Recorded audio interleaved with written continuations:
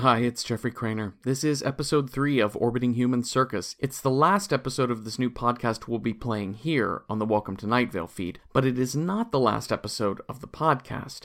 If you want to hear all future episodes of the Orbiting Human Circus, make sure you go subscribe to their feed directly on iTunes or wherever it is you get your podcasts. We at Night Vale Presents have been over the moon about this show.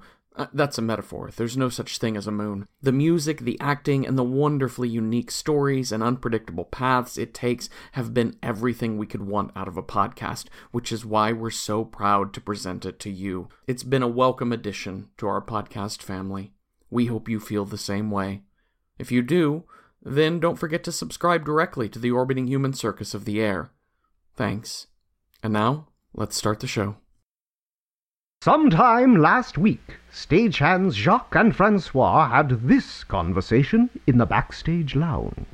I didn't even tell you about this. Yeah? I caught that janitor kid backstage. What, the kid that was banned? Yeah, the one that was banned during the show. He's backstage. I'm out for a cigarette. I see him standing there. How did he get back in? Well, that's the thing. I don't know. Security, so, right? Hey, yeah. Us, right? I mean, yeah. So I'm about to throw him out. Right. You know what I'm saying? He's like, if you let me stay, I'll tell you where Mr. Cameron gets the acts from. First of all, he's full of shit. Can you believe that? And that was a horrible Hey, impression. that's exactly what he sounds like. Yeah, That is exactly what he sounds like. Yeah. So, 10 minutes, Right. I come back to him, and I go, all right, kid, time to pay up. What's the secret? Right. He won't tell me. Yeah. So I push him around a bit. You're a tough guy. Hey, tougher than anyone here. You know that. All You right, know Rocky. that. All right, You know Rocky. that. Pull it in. You know Reel it that, in, Rocky. right? But get this. Yeah. He goes, even Mr. Cameron doesn't know. I can't tell you. I'm like, really, kid? Mr. Cameron doesn't know where he gets his own acts from? Hello, this is Drew Callender. It's so good to see you again. Yes, I can see you. This November, the janitor is cleaning venues in the northern U.S., and he invites you to run away and spend a night with the Orbiting Human Circus. Come visit us by going to orbitinghumancircus.com/shows on tour now. And on behalf of the Orbiting Human Circus, we want to say hello and thanks to HelloFresh.com for supporting us. Hello, HelloFresh, and thanks. And listeners, you can get $35 off your first week of deliveries when you go to HelloFresh.com and use the offer code OHC. We're very happy to have Rocket Mortgage as our sponsor because they're not like traditional banks offering traditional loans, and we're not very traditional here at the Orbiting Human Circus. For instance, I made an untraditional choice when I moved to New York City and chose to seek a career as a professional couch surfer. For all you couch surfers out there, you know how hard it can be to apply for a bank loan when you don't have a traditional job or your own address. But Rocket Mortgage makes it easy by bringing the entire process online. You can share bank statements and pay stubs at the press of a button on your phone or tablet and get approved for a custom mortgage in minutes. You don't have to lug all those boxes of old paperwork around with you because, let's face it, when you're a couch surfer, you have to travel light. You can do it all from the comfort and convenience of someone else's couch. So if you're looking to refinance your mortgage or buy a home, go check out Rocket Mortgage today at quickenloans.com/OHC. That's OHC for Orbiting Human Circus.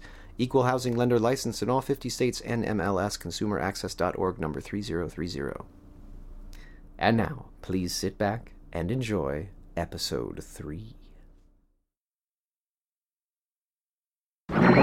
Broadcasting from the top of the Eiffel Tower, the Orbiting Human Circus of the Air. The orchestral starts us off with its version of Wagner's Put No Pork in My Pork Pie Hat, featuring North, the incredible singing saw.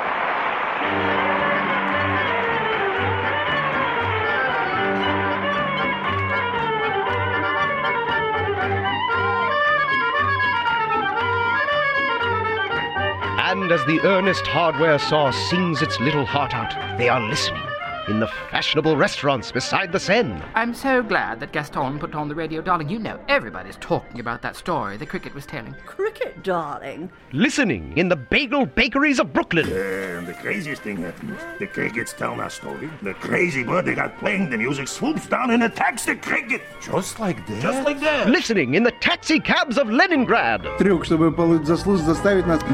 And at the switchboards of the Perpetual Broadcasting Corporation itself. They are listening. Hello, Perpetual Broadcasting Corporation. We're sorry, still no news on the cricket. Hello, Perpetual Broadcasting Corporation. I'm very sorry, sir. No. Perpetual Broadcasting Corporation. Yes, the cricket. Take it on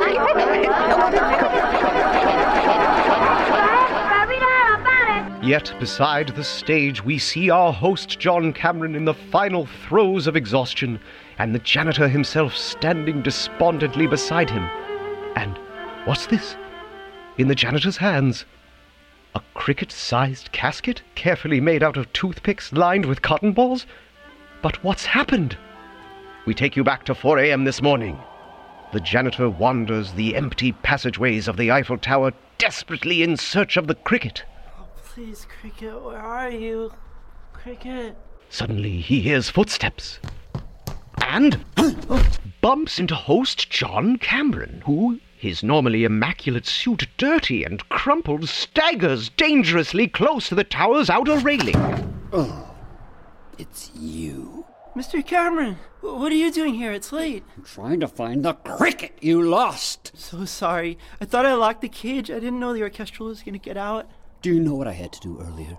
Pump the orchestral stomach. Cricket wasn't in there. Oh, my God. Why did I even trust you? What's happened to my life? What are these acts? I have no idea where they come from. Everybody wants to know if they're real. I have no idea. Maybe none of this is real. Maybe I'm just having a psychotic break. The janitor's eyes widen. That's what happens when you base your life on lies, when you take credit for something you don't deserve. There wasn't even an act today at the show. I mean, this is the first time it's ever happened to me. I looked everywhere. There was always something waiting for me. There was nothing. Everybody would know the truth. Then I saw you in the cricket. I thought, my God, an act. I've been saved. Saved. I'm ruined. But I want to help you. Help me. Don't you understand? You're the janitor.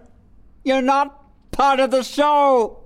I'll find the cricket. Don't you ever come near me or my show again. I know how you find the axe.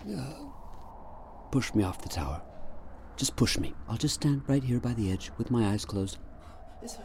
It's okay, Mr. Cameron. Horrified by his words' effect, the janitor tentatively puts a hand on John Cameron's shoulder.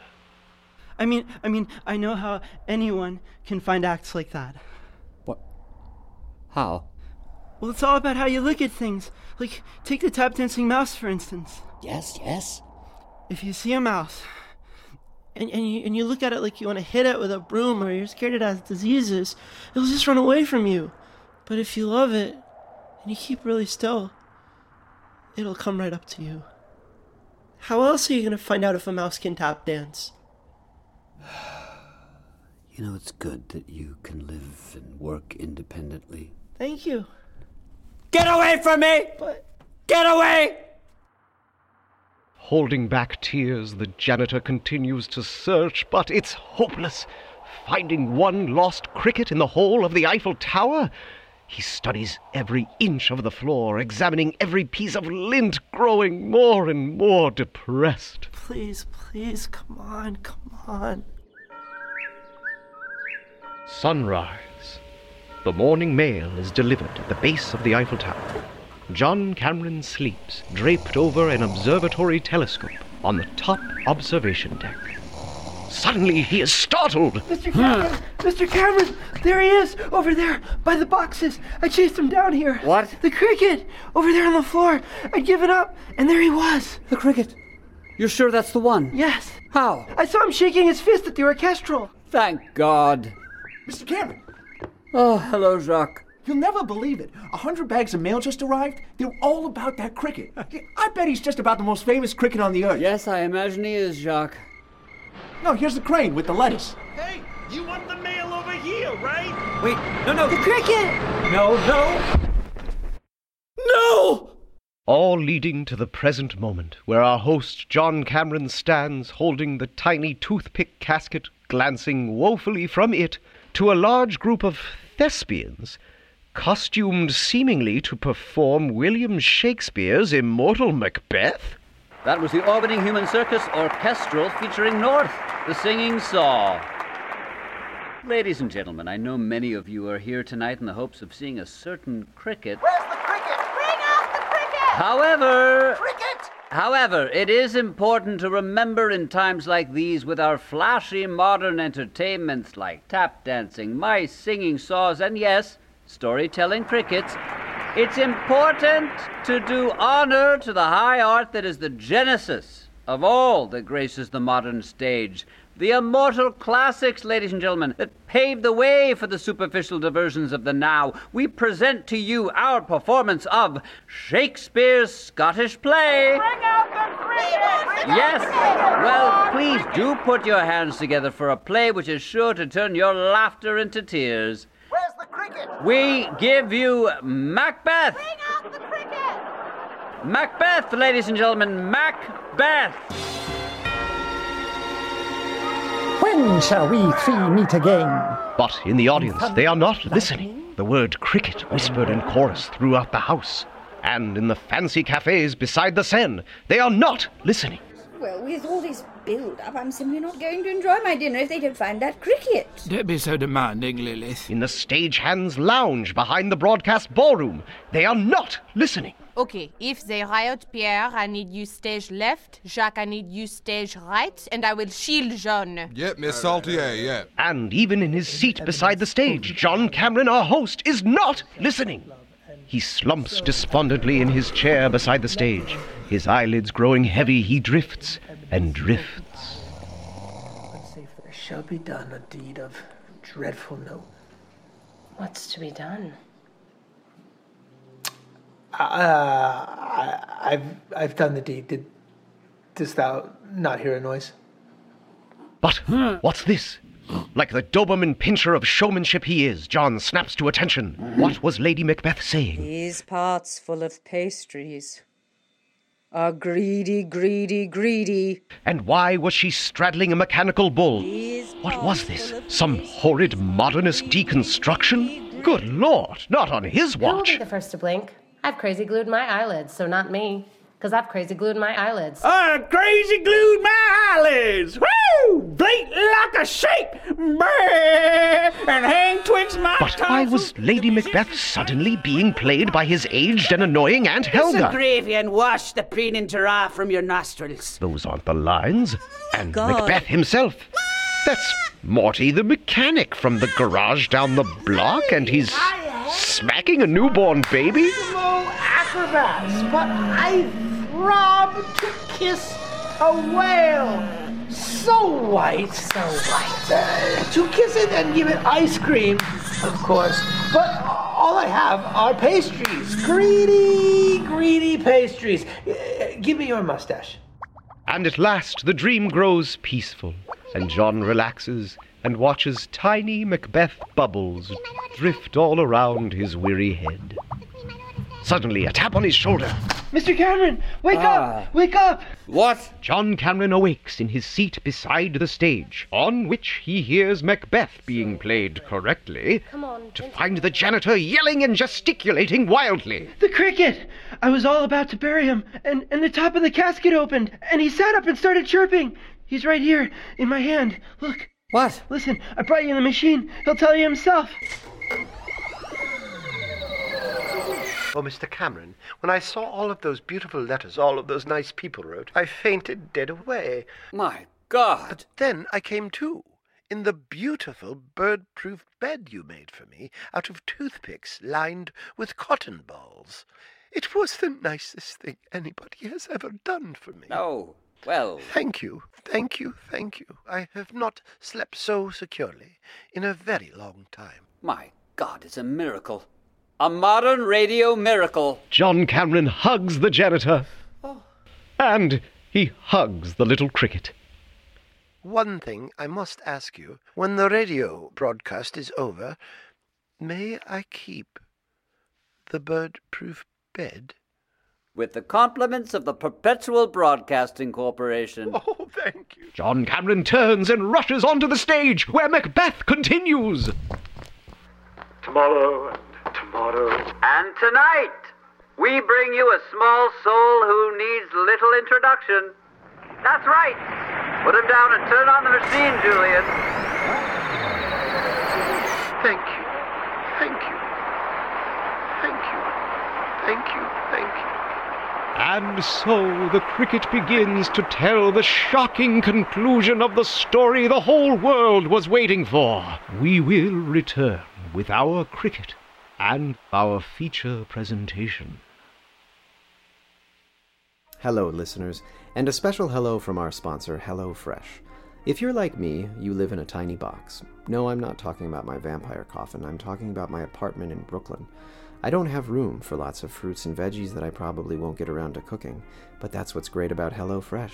HelloFresh is a meal kit delivery service that delivers fresh and delicious ingredients to your doorstep with the exact ingredients you need to make 3 different delicious meals so you don't have to do any measuring. They only take about 30 minutes to make. I got a box last week and had the fattoush salad with chickpeas, feta, and za'atar spiced pita. Za'atar, for the record, is a delectable mix of spices. It was great, and it was the perfect amount, because let's be honest, I don't really need an entire jar of za'atar in my cupboard. That's valuable real estate in there that I need for my idol of Baal. But you don't have to be a famous radio personality with an idol of Baal to get za'atar. You can try it for yourself by going to HelloFresh.com. And just for being a member of our audience, you'll get $35 off your first week of deliveries when you use the offer code OHC. That's HelloFresh.com, and the code is OHC as in Orbiting Human Circus for $35 off your first week of deliveries.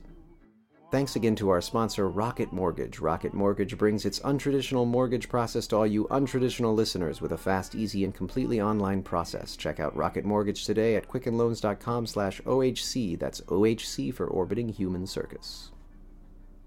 And now we return you to our cricket and the conclusion of our feature presentation. Thank you. Thank you. Thank you. Thank you. Thank you. And so the cricket begins to tell the shocking conclusion of the story the whole world was waiting for. That of Ladislaw, genius clockmaker who realized that clocks run more accurately counterclockwise, but whose clocks no one wanted. Who, hungry and broke, could not work for the noise of the poor children upstairs constantly begging their parents for dolls. And who found himself suddenly making from scraps 2 dolls, which he gave the children to their absolute delight.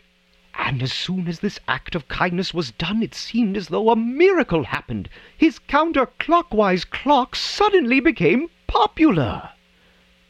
As a joke, it broke his heart, and he smashed his clocks and closed up his shop, and never came out. But then, months later, the shutters on his windows suddenly went up, revealing a wondrous doll shop. His dolls spread all over Bucharest, until one day he disappeared. Because this is what he had done. On every doll was hidden a tiny catch beneath a layer of varnish that would rub off in a year's time. This catch, once exposed, would trigger when bumped, causing the doll's facial expression to change forever to a look of such hatred, such hideous pain and bile it would give the children of Bucharest nightmares to last a lifetime. And what happened? I give you our cricket on the air. Thank you. Thank you. Thank you. When brutally attacked, I was telling the story of Ladislaw Kovskovsky.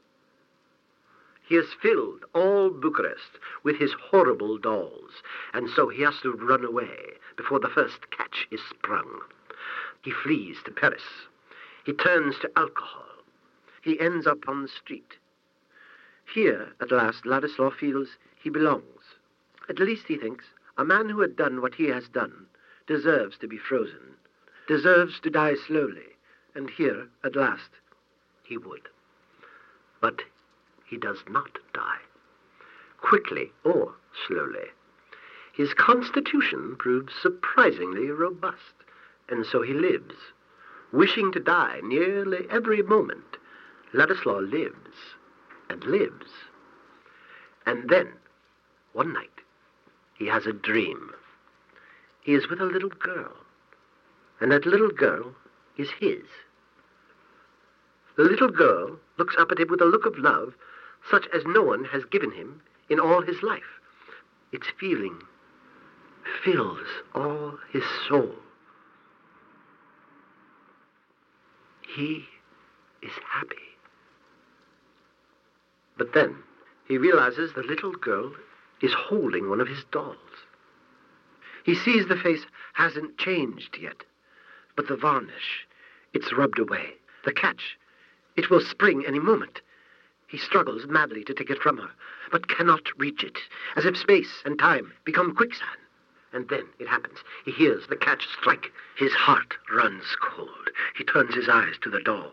But the doll's face has not switched. The girl's has. And her face has switched to such an inhuman mask of pure hatred. Ladislaw's hatred. Terrifying cruelty. Ladislaw's cruelty. He feels as if everything he has ever loved in the world has been snatched away from him, never to be given back. All goes cold. So cold. Ladislaw wakes up in the act of vomiting and lets loose a scream of such horror. It is heard that night on both banks of the River Seine. He walks the Paris streets that night like a ghost, feels apart from all things on the earth. He wants to be beaten, to be punished. He wants to return to Romania and take all of the abuse that would come, be sent to prison and be hated by everyone, grown-ups and children alike, for what he really is. He sets out, as if in a trance, on the journey home. When he reaches Bucharest, he expects a massive outcry. He makes it all the way across the city, and no one noticed. At last arriving at the first house whose children he had given his horrid dolls. He wants to cry. Like a child, he is terrified. So afraid. The time has come. He reaches the door. He manages to knock much too loud. The turning of the doorknob from within, the creaking of the hinges, the opening of the door, and then the face peering out at him. It was the mother. And then the look upon her face. Horror. Ladislaw Kovskovsky!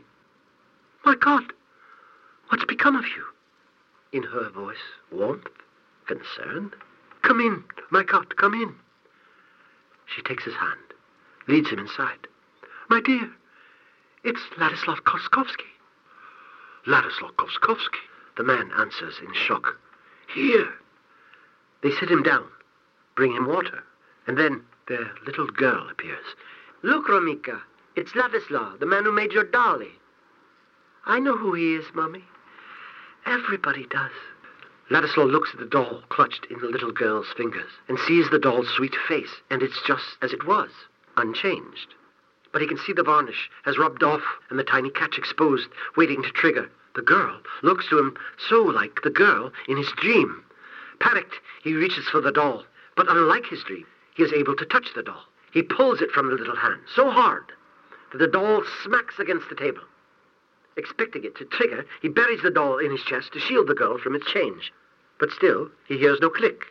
The face did not change. Amazed, he bangs the doll on the floor twice more just to see. Still, it does not open. And as he looked at it, feverishly, madly, he realized this catch would not open, could not open. It was at least 1/16 of a centimeter too long, too big for its opening. It could never be struck. They give him food and a bath. Ladislaw could barely talk. His mind is swimming. He stumbles out of their house, and he brings himself to the next house. In house after house, he finds the same reaction, the same treatment. The catches had not opened. They'd all been made too long. Each and every last one. In each house, he is given a hero's welcome. The children look at him with reverence, and the parents treat him as an honored member of their family. He finds that in Romania, he is considered a great man. His doll's a national treasure, but one to be played with, to be passed down from generation to generation. It was by this measure that he marked the time of childhood for an entire country. So, What had Ladislaw Kovskovsky done? He had not brought nightmares to the children of Romania. He was a man who, late for an important appointment, loses his keys and searches for them madly, when all the time they were right there in front of his nose. How often in those cases is the appointment not one on which we really wish to go? It is said that in Ladislaw Kovskovsky's time, all children in Romania were his children, his dolls, outliving him in their hundreds. And buried deep inside some, gone forever, and smothered by a visage of love, was all the pain and frustration of a man who had been a great failure, hurt and rejected, with no idea at all of the hero he would become. Broadcasting from the top of the Eiffel Tower, the orbiting human circus of the air.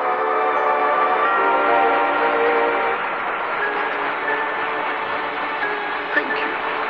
Thank you. Thank you. Thank you. Oh, thank you.